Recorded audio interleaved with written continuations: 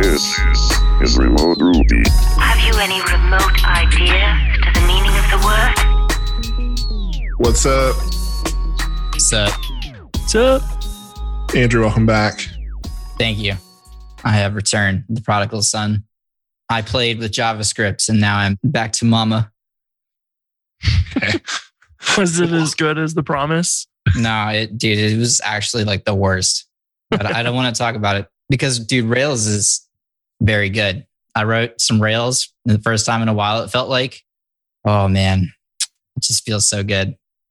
I went back to an app I built in March that I haven't touched since March, but like people still use. And it just felt so good because it's a small app and it's a Rails app. And I didn't add anything. Like the most complex like dependency I added was Tailwind. So it was like just Rails. There was no view component. There was no stimulus reflex, like all things I love, but it was just so basic. Like last night I sat down, put it on my laptop and got it updated in 20 minutes. It was great. I think I finally learned. I love tools, dude. I love them so much, but I think I finally hit my stoic state where I'm like, yeah, I could add that. I could have commit linting and Sass linting and YAML linting and prettier and standard. And I still use standard. That's one of my tools. I don't add it to the gem file because it runs in VS Code. So I don't need to add it. So I literally just go. No actions, no CI, just cooling it. Oh yeah. This project also has no test. Maybe that's why it's nice. So great. I opened up the test directory. I was like, oh, good job. This was no wonder this was such a good March for you. Yeah, everything just works. It's nice. Run Rails test. 0 of 0 passed. Boom. Very fast. Very fast. Yeah, I know it was cool. I sat down to upgrade it to, after I got like Ruby and Rails upgraded, I started doing the Tailwind 2.0 update. And I was pleasantly surprised how easy it was for most things. Big pause on the most part. Yes. Because it worked and it was quick. And I got to remove the Tailwind UI dependency in favor of like Tailwind forms, stuff like that. The thing I did not expect, which is not like a fault on them, it's 2.0, it's a breaking change. But all the forms then that were copied out of Tailwind UI examples in March now no longer look the same. So that sent me into a little bit of do you want to see this thing through or do you want to like get reset hard? And I saw it through. I had that moment where I was upgrading Jumpstart Pro and it was like, oh, checkboxes are invisible now. And, all the forms need kind of rewriting. But I will say that because I was using add apply to make like button classes and just kind of make it a little bit more familiar if you use Bootstrap mostly. And oh my gosh, the add apply working with pseudo selectors just deleted a bunch of CSS because it works with pseudo selectors now. It does. You can just straight copy the example. Thing. It's so good.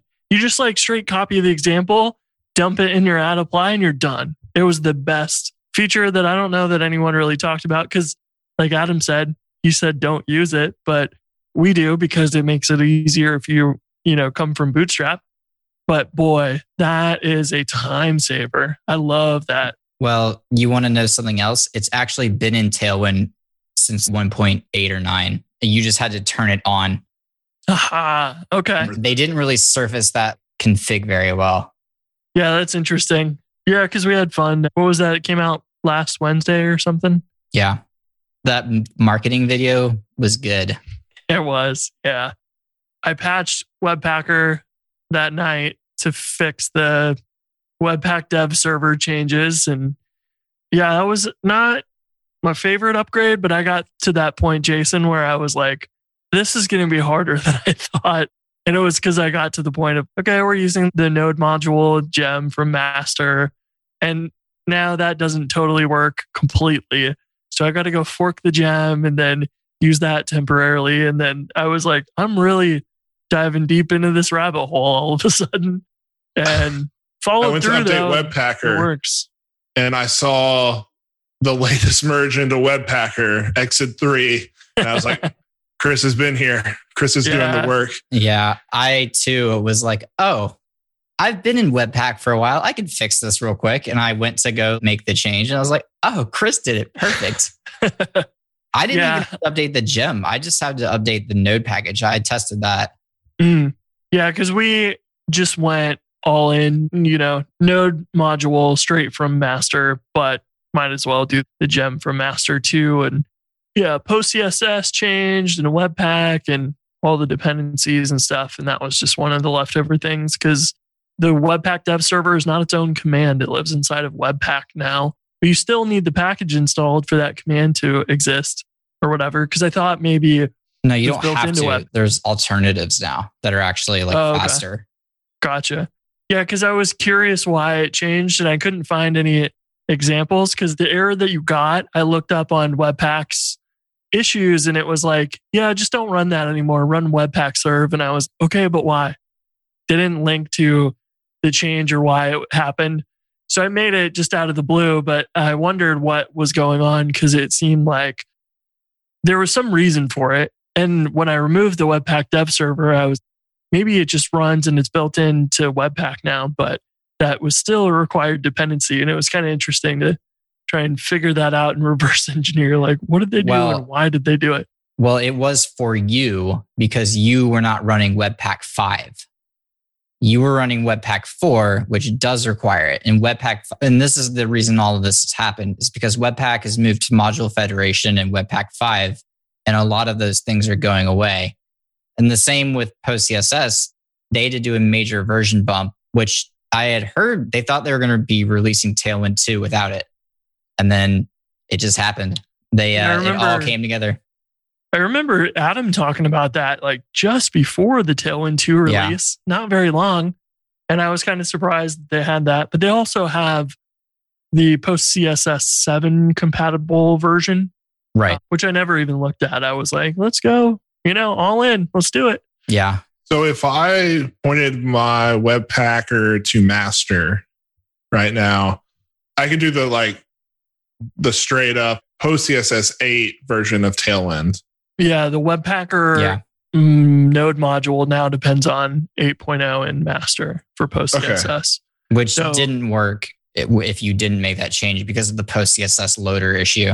I didn't even try it because I saw people talking about it because Adam tweeted that Rails was one of the first people to merge post CSS 8. Webpacker was one of the first ones that supported it. Nice, but I knew that I wasn't. They didn't cut it. I knew that, I wasn't running whatever they did. So I just said, you know what? I'm going to play it safe because I was already having such a good night, right? Right. So. Well, and the problem is right now, which it's not going to be a problem much longer, but Rails new right now gives you Webpack 4.1, I believe. And they're already on 5.2. And I remember specifically there being a bug with Tailwind where people would be like, hey man, my Tailwind won't run. And I'll be like, hey, are you on Webpacker 4? If you are, then that's the problem. And that consistently fixed the issue. That's interesting. Fun fact, I don't know why, but Rails Webpacker's master version, the 5.2 is out, 5.2.1, I believe. And then in master, it's version 5.1.1. So I don't know where it degraded or went backwards, but it's kind of funny. I can't wait to update to 5.1.1.2 and get featured ahead of. It's the Benjamin Button version management. That was really good. I ran into just one issue. So I went ahead. It's a small enough app that I fixed all my forms to match the new inputs. And everything was smooth until I did I even released this thing in pieces. This was good. I was firing on all cylinders. And the last release was Tailwind 2.0 upgrade. And I didn't have Purge CSS on. I'm not even going to compile this. You're an idiot. And I was like, that's fair. So I went in and turned Purge on, got it down to 16 kilobytes, something stupid. But then half of my text inputs, like half of my inputs worked and the other half didn't. And the reason is because the new Tailwind Forms library doesn't rely on class names. It actually is like input type equals text. Me as a Rails developer only uses form helpers to build text fields. So nowhere in my code is there an input type equals text. So that gets clobbered. So then I'm like, okay, I'll just add input to the whitelist or whatever they call it, the allow list. That didn't work. Spent an hour on this. Ended up, let me pull it up. I ended up having to, in my Tailwind config. You went through an hour and still we're trying to do it through the Tailwind config? Why didn't you just use the post CSS config? Because I just wanted to. Because upgrades. Yeah. I respect it. I've been there. Yeah, this is interesting because I didn't run into that issue and I'm using purge CSS through the Tailwind config. Do you have an input type equals text outside of your form, your Rails builder anywhere? I don't think so. I can check, but I'm pretty sure I don't because I do the same thing every single time, a helper. So it's here's not in what those happened. docs, like in the docs for Jumpstart. Maybe. I don't know. I put just a regular old HTML input in there. I turned enabled on to true so I could have it run in development. Sure enough, it started working after that. Try in the safe list. I tried giving it input type equals text. I went through all these things. In the content list, I added a JavaScript object where I give it this raw string of HTML. It's literally a string that says HTML body, input type equals text, in body, end HTML. Started working. That's funny. You would think that plugin, and maybe it's a bug in the plugin, but you would expect it to integrate with the purge CSS stuff to like auto whitelist those or something. Well, I thought this story was going to end with you just leaving an input in the code, and I was fully prepared to stand behind you on that. Just put it in an HTML comment and you're good to go. Yeah. Class equals hidden. I just dropped a screenshot of what I had to do. I mean, it's only 3 lines. It's fine. But it was so wild. It was like, is everything I'm doing wrong? Should I be using Bootstrap? Do I know how computers work? Yeah, it may be that the Jumpstart docs have some inputs. I do see input type equals text in the forms docs that we have.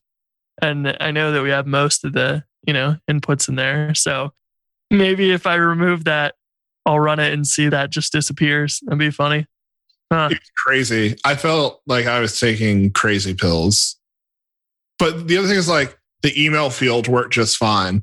The text area worked just fine. It was only this input type equals text. So that's pretty funny. Yeah. Originally, this was before Tailwind had the purge CSS stuff built in. I had went and manually set up purge CSS, but boy, that was like a constant support problem because, every time people deploy something to production, and even when I was doing it nonstop, oh yeah, this button color is just gone and these random things are just disappeared. And it would catch me every single time, especially when you pull in Tippy JS for tooltips or something. And you're like, my tooltips don't look right. They look fine in development, but moving it into the Tailwind config is way better because then it's like any third-party stuff you pull in is good automatically. And then just Tailwind itself gets stripped, which is great. Before we go anywhere, wait, Jason, are you using 4 spaces in this JavaScript file? No, I'm using 2. Okay.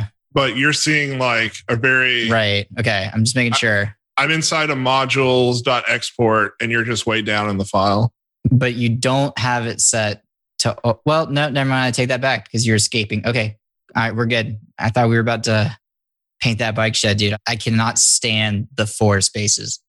Well, technically it's 8 spaces, but that's just because it's so nested inside of something. Right. Like when I hit tab, I want 2 spaces to come out, not 4. Bruh, if you hit tab on anything on my computer, it's going to give you 2 spaces. Even if you're like in Apple Music. It's like, here's 2 spaces. So, Dude, I respect it. That's how they know. They know who's been here. well, that also may be because I'm pretty sure Apple Music's just one big web interface inside a shell, but that's another story for another day. But yeah, the Tailwind 2.0 thing, all things considered, is pretty painless upgrade. It's very cool to come back to a project 9 months later and still be thrilled with how it looks. I don't know that I've ever had that feeling, so that was cool. I envy that feeling. I deeply do. Last week we talked about the Ryan Bates DigitalOcean extravaganza. Andrew, you weren't here. And I totally was like, no, we didn't. What are you talking about? But it had one hell of a resolve. Oh my God, did it, Yeah. dude?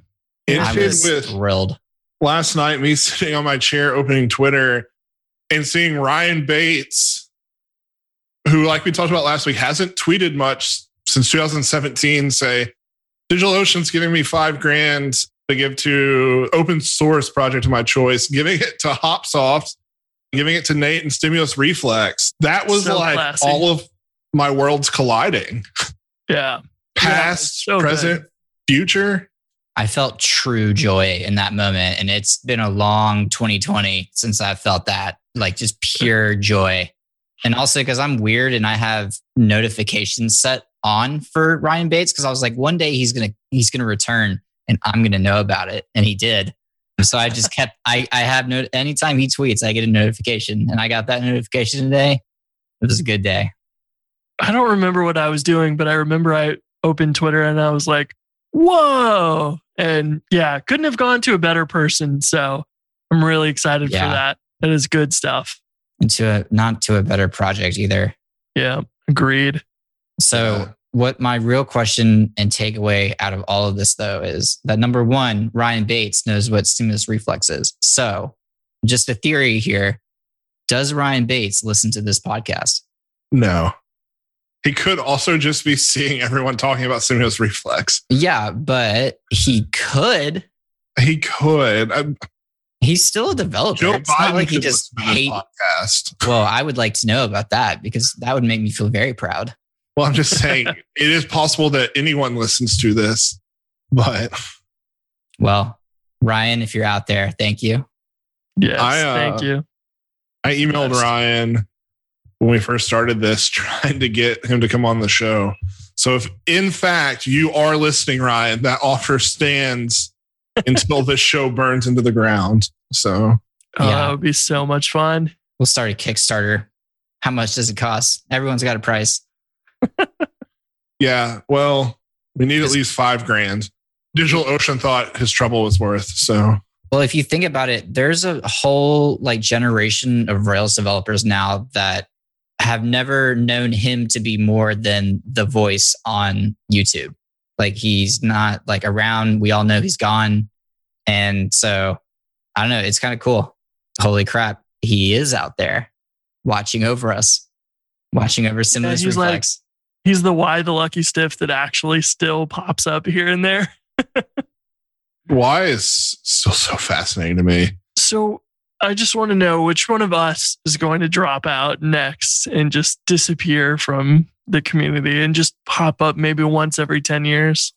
I mean, if we're going to be honest, it's going to be you. If Jason and I are being real with ourselves, but I would like to think it would be me.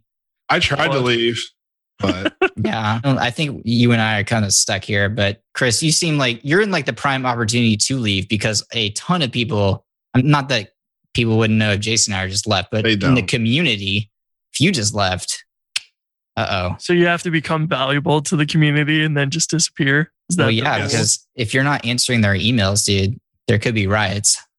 That's true. So we want to encourage riots. Well, That's what you're saying.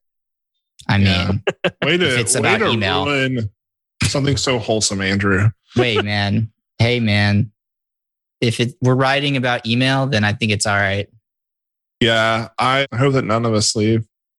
I have a few people, like I keep up with friends and stuff. It didn't make a difference that I came back to Twitter to like anyone. So like Chris, if Chris It made left, a difference to me. Well, I was like, sweet. Now I can tag you on stuff and not send them over Slack.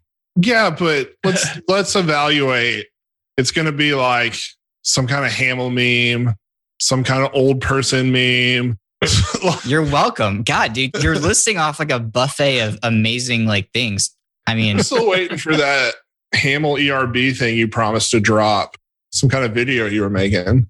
I totally had the full intention to make that video, but our editor made the most amazing like trailer for that, and it blew me away. It was like top notch. It was like actual pro level, and I was like, I can't even compete, so I'm not going to. In a world in the grips of a worldwide pandemic, one man is sent to infect the minds of others. Andrew M. Codes Pictures presents Exposed. Haml, dude. Please stand by for incoming message for Agent Andrew M. Codes. Would you be willing to take on mission for us? Oh yeah, I would. You are needed to infiltrate Remote Ruby's podcast for us. Right. Your mission is to get Jason Chance and Chris Oliver to say they love Haml by any means necessary. That sounds painful. Jason Charnes. Oh God, like, what did we do wrong? Andrew Mason. I'm gonna take this conversation and it's going in the movie. And Chris Oliver. I would much prefer ERB, I think. Wired Magazine called it a gem for 2020. DHH says, quit blowing up my Hey account with your stupid movie. And the Wilmington Star News says Andrew Mason's performance is Oscar-worthy. Say it, Chris Oliver. We love Haml. Say it again. We love Haml. I'm having so much fun. Like Haml. Exposed. Are you really including us in this video? Oh, absolutely. This film's not yet rated and suitable for devs only. Well, with this project I've been working on, I've been using the Hatchbox, which I know we kind of talked about before the show, but it was so nice that it just works still. That's good. Yeah, like I had a problem because I moved my repo to a brand new organization. I did this in like April. And so I had to like go and tell GitHub, no, forget about Hatchbox. Oh yeah. I need to update that error message because you can just go back into GitHub and go into your authorized OAuth apps. Oh, and just give it more access. permissions. Yeah. Yeah. It's just whatever permissions it got originally, which is like defaults to all of the orgs you own, I think, not ones that you're a member of. So yeah, that trips up me sometimes. And the first time that somebody was like, yeah, I can't clone my repo, I was like, what are you talking about? Like, every repo I've ever cloned works fine. And then it took us a while and we realized the SSH keys that we upload through that OAuth is actually tied to the OAuth connection. So they only have permissions that you give it, which is kind of cool. Like it's nice that it's fine grained. Totally. Yeah. I was actually just so proud that I didn't have to open a support ticket. I was like, yes, figured it out. Yeah. So. I have a log analyzer thing and it just like prints out some kind of general advice whenever something goes wrong that it detects. And that's one that I need to go and say, if this message happens and you're using GitHub for this app, I should just link you to that and it would save a lot of trouble. So I'll make a note to go fix that. Yeah, well, I knew it was my fault because I knew that I created that organization way after I attached Hatchbox. So I knew it was on me. And when I disconnected and reconnected, I was like, oh, like it's probably still using the same type of connection. So that's when I was like, just forget that Hatchbox exists. And then it was like, here you go. Here's everything that you need. So it was perfect. That works just fine. That reminds me of, they've fixed it in DigitalOcean, but I'm using DigitalOcean regularly to test stuff. And their OAuth was, so in general, when you click on OAuth, you can like re-authenticate the same account a bunch of times, right? And for whatever reason, DigitalOcean used to not allow you to reconnect the same account, like the same team. And I was like, well, this is not good because what if I want to use the same team on two different Hatchbox accounts or something? And it was, you can't do that, but they fixed that recently. But those OAuth is one of the biggest pain in the butts ever. It's just not, it's clunky feeling. It's not smooth, and it's just confusing to users because you have permissions stored somewhere else, and it's hard to go find what's going on.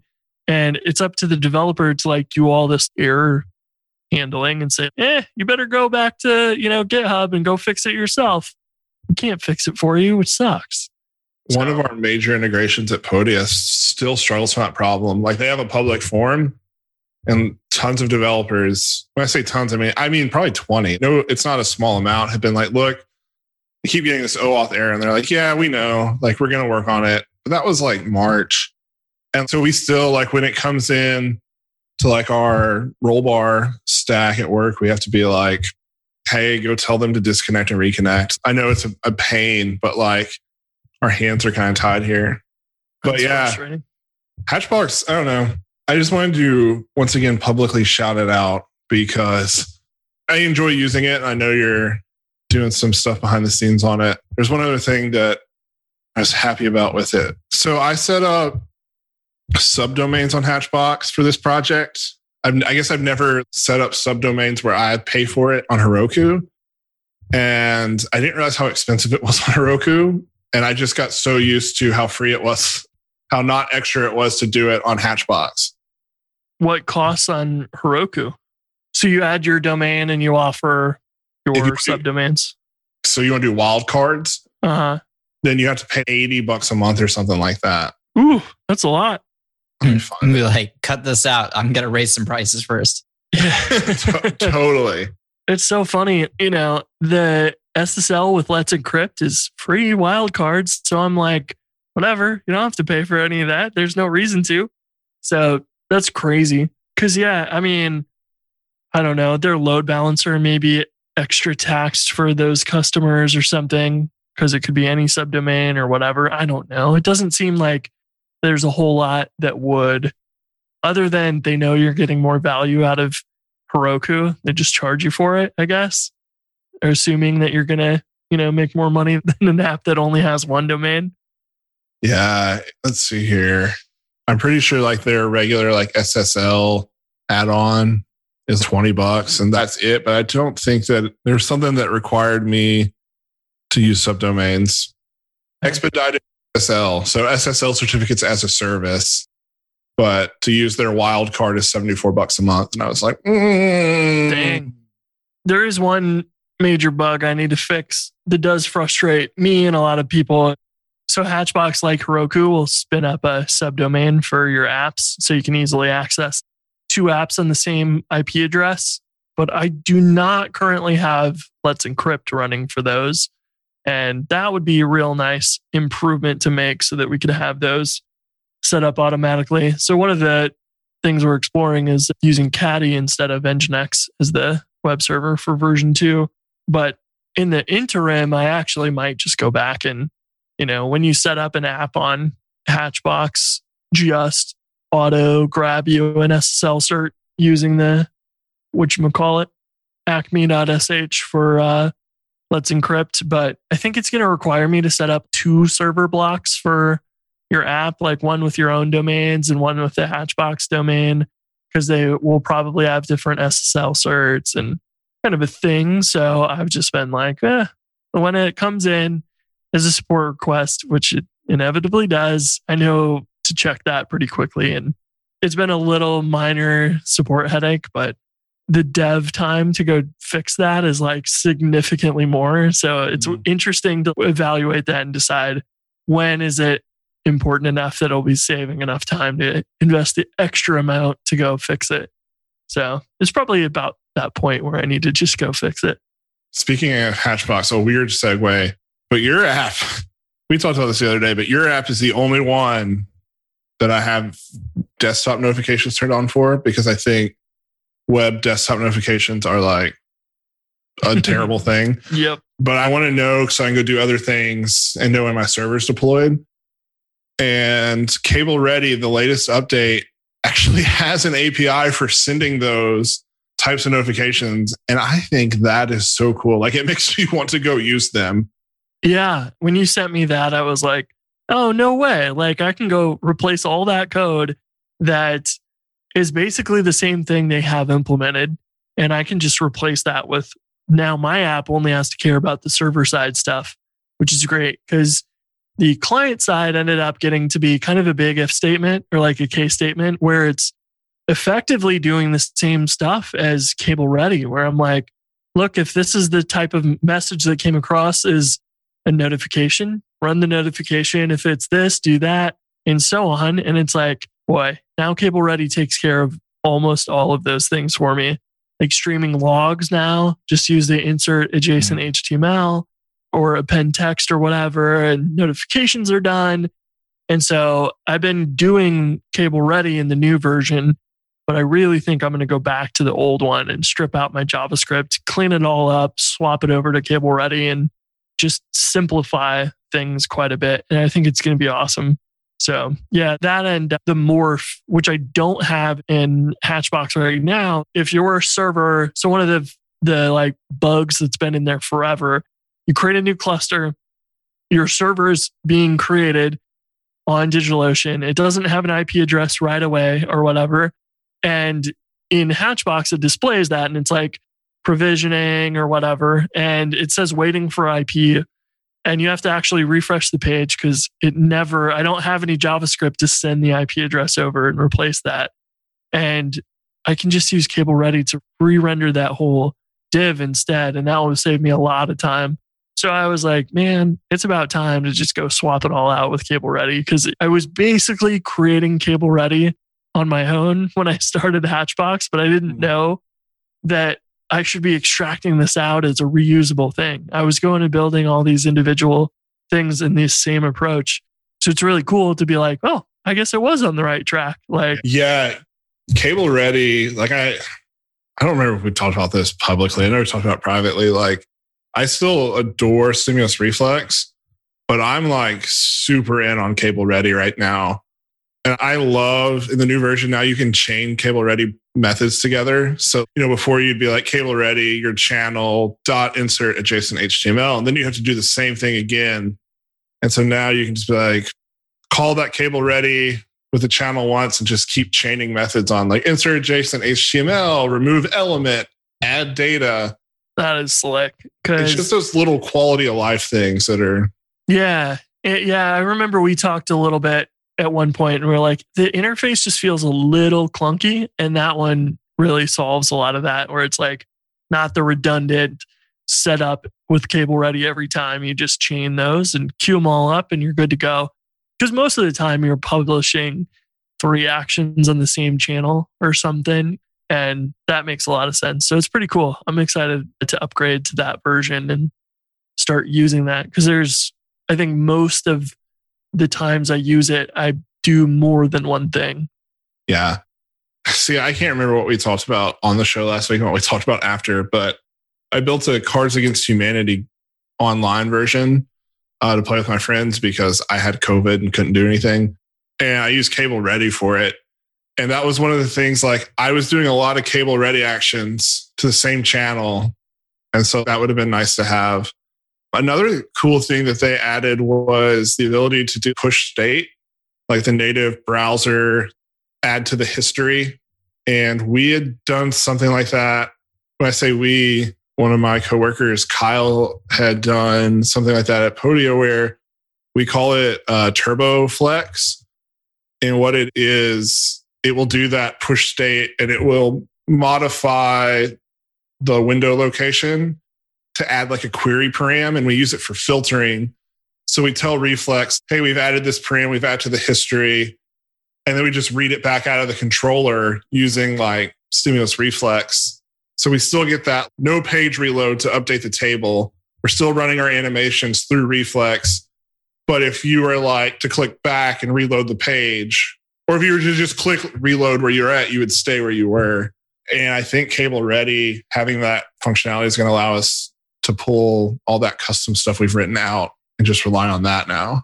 That's awesome. Yeah, the push state stuff was like you remember the days of your JavaScript framework not changing the URL whatsoever and just, oh great, now I can't share a link to anything with anyone.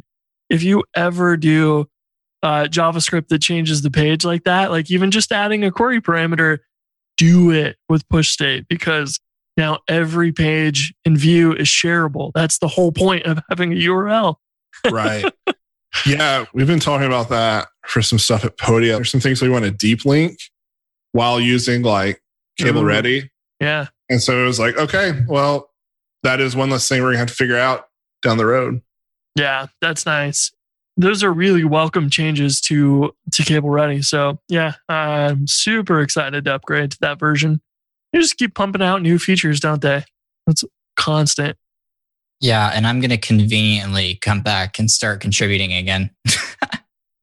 I've been, not even. But it's just, now people are going to be like popping out and see what's up over here. This is going to get shared around. And I am the one who originally made a lot of the demos. So it's probably a good time to go check on that, check on some of the tutorials I've written and make sure they're up to date. So, because like in the beginning, I was the one writing the tutorials. Nate and I were building the demos. Yeah, and I think Stimulus Reflex and CableReady and stuff are some good examples of good docs. So thanks for doing that. I think that was not me. That was least bad completely. Well, yeah, the docs were all him. I want to be very clear. He did a great job. He's done an amazing job on that. But the demos are like equally important too. So the demos are nice. Yeah. Yeah. Yeah. I need demos. So I don't want to watch you build an app. I'd rather just see the demo. So that's why I wanted to get those out there as well. Yeah. I just did I did a screencast on using Access Tenant and threw it in the README, just for anybody that's like, even those simple questions of what do I use for multi-tenancy at row level multi-tenancy or the apartment schema style, and those little questions and stuff. Get all those things that people commonly ask in that README in a screencast in the docs somewhere, and it will save tremendous amount of time for people. So I think Stimulus Reflex and CableReady have always done a very good job of lots of demos, lots of docs, just good stuff. Props to you guys for working on that. That's funny you say that, because I say I don't document, but I'm literally was just thinking, like I've been writing down, I call it my kitchen sink. I've been throwing like random scripts from like the apps that I don't actually do anything with for Bridgetown and like configs and stuff like that are shareable, like into a repo. And I was like, I feel like the main problem with some of this documentation, not that there's a problem, but the thing that would be more helpful is if this was like, instead of here are all the docs, let's walk you through a story. Let's build an app together. And I'm constantly building just like little demos. So yeah, I need to see the sauce. I still want to build a Bridgetown site with you. Even though like I've already built one and kind of got my feet wet, I think it would be fun to hang out and do that.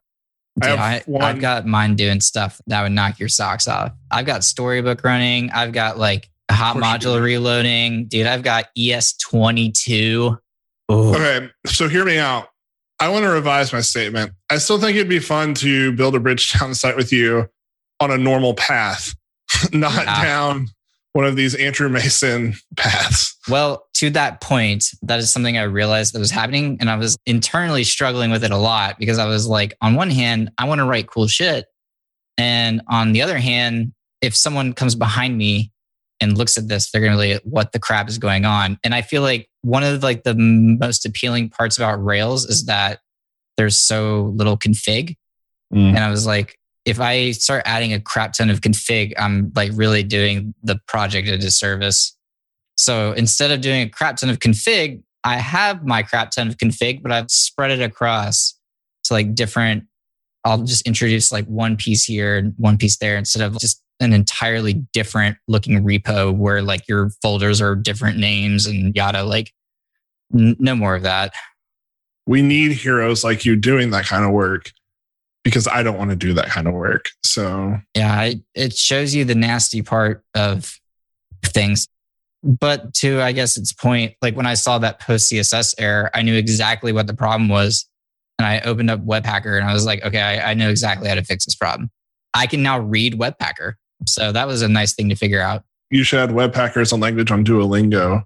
Oh, so I can learn it in my spare time. It's so awful that I'm more reaffirmed behind my position of Snowpack. It's just so bad. I also want to figure out why when we started this call, there was like light in your room. And now it looks like you're about to breathe fire. It is so dark and you are like completely red. Well, I have a bunch of red on my screen. It was really light in here and I was like, this is way too light. So I need to get the darkness. It scared me a little. Yeah, he gets into this mood whenever you talk about JavaScript. I can turn the light back on. It's just my eyes felt a little strained and I was like, all right, it's time to do something. No, you take care of your eyes. Just don't put any kind of evil spell on us. I think that would have happened a long time ago, if possible. I go to bed sometimes and I just see Haml memes and I just wake up and scream. Dude, that makes me so happy. I know I sent it to Chris. Did you see it? An unnamed, I don't want to call them out, but someone messaged me the other day and they're like, yeah, I think I'm a Haml guy now. And I was like, oh man, that's one. Who's next? Yeah. Dominoes are falling. I was like so happy at work. I'm writing a bunch of ERB because our code base is historically Haml and we're moving to ERB. And I just get so proud every time I get to right click, delete some kind of Haml file. Well, I mean, I guess I'm quietly, at this point, I'd rather write ERB, but only because it's just like a massive context shift that I'm like, now I have to remember this.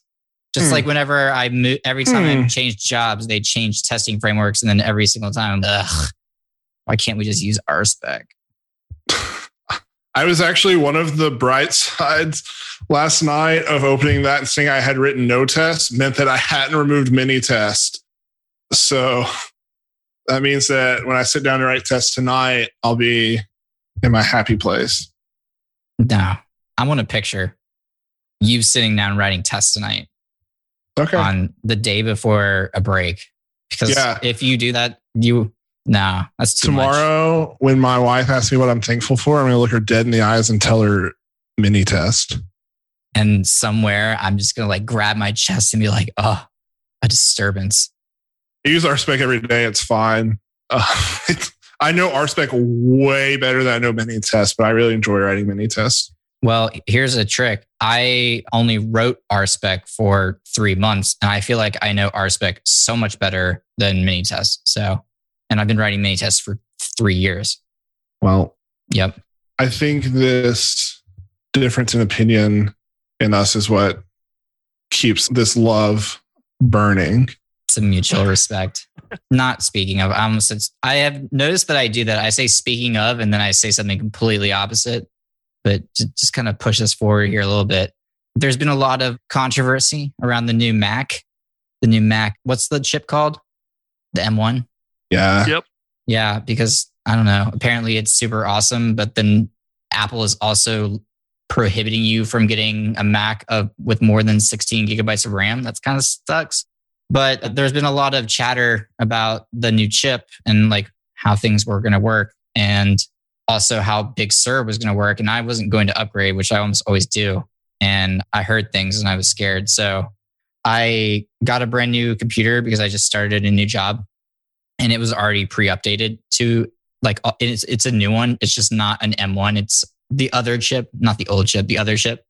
And I still get a warning in Homebrew every single time I try to bundle, but Homebrew did not work out of the box. And the reason is the TZ info gem, I guess, used to come standard with Ruby and it does not come with it anymore. So if you have problems doing brew install on a new Mac Big Sur, check the error because it clearly says, hey, we don't have any TZ info. And luckily I write Rails and I was very thankful for that because I was like, oh, I know what TZ info is. And I just gem installed it and then we were off to the races.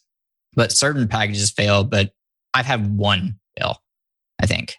Yeah, I set up a 13-inch MacBook Pro the week before Big Sur came out, and I had no problems. And then I upgraded to Big Sur, and I had no problems. So, but I don't have an M1. I actually bought my computer right before.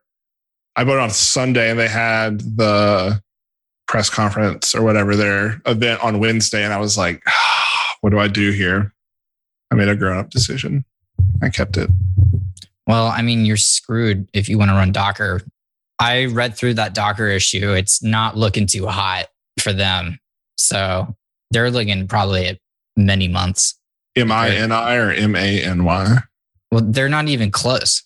What I got from the issue, of course, something complete like this person could have been saying, like they were from the org, but they could have been saying one thing and really, someone else has stayed up to 4 a.m. and almost got it. But apparently they're not even close.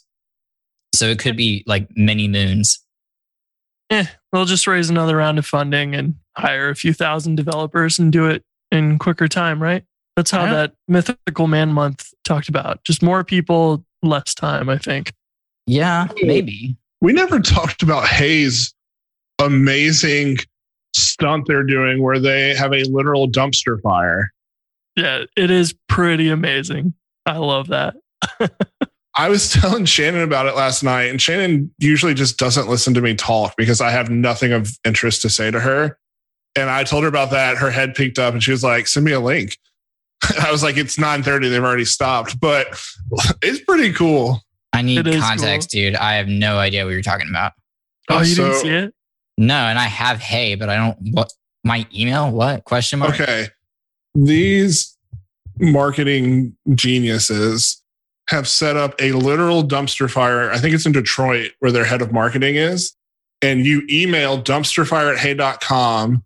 It prints out a piece of paper, sends it up a conveyor belt, then drops it into the dumpster fire. And this whole thing is live streamed.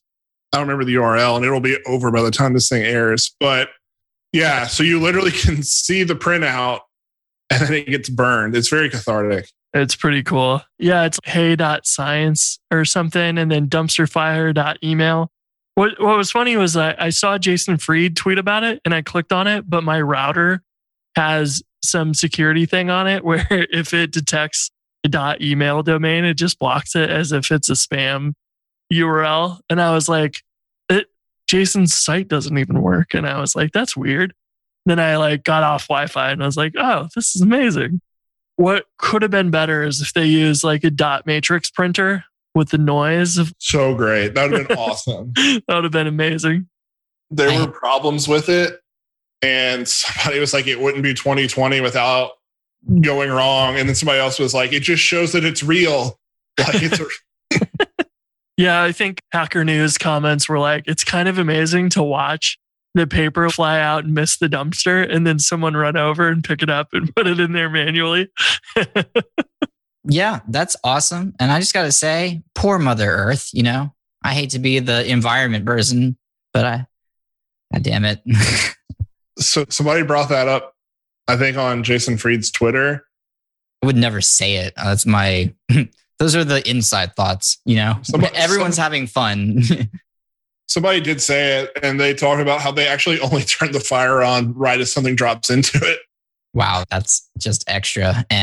But still, dude, the dedication to the meme is something I respect so much more than being able to breathe. So the air is going to crap here anyway. So, at least I can see an actual dumpster fire. That's pretty cool. I'm assuming that it's going to be on YouTube. I will have to find that. And I just dropped a link in the show notes. Yeah, it is now being streamed live on Twitch.com/Basecamp and YouTube.com/Basecamp. So if you want to watch it live, you can, which is amazing. So if you go to that Detroit Andy, he's the guy who's the marketing head, and he's got a Raspberry Pi running cups for the printing. And he said 3 hours ago, GFCI blew and took down the containers network, rebooting. And he's kind of live tweeting, actually running this site. And it's pretty awesome. So it's fun to look at these tweets and see how they hacked it all together. Yeah, I love the design on the site. This is Did you awesome. see the PPS we're offsetting by 3 times every bit of CO2 this creates? Hey, man, I don't care. I'm just going to bring it up. So someone's got to bring it up. Just so, because you are right. Someone has to bring it up. Your generation doesn't know what you're doing, bro. Here we go. I actually only said that to slowly work my way to that dig. Honestly, I'm not going to lie to you. You're playing the long game. I played the long game. I'm glad it came. I feel good. Yeah, it's wonderful. How do y'all feel? Feels great. embracing my old age of 31. So, Damn. You're going to be retiring soon, right? yeah, you know it. That tech life. Well, this was fun. Andrew, I'm glad you're back. Yes. I'm glad to continue to talk to you as always.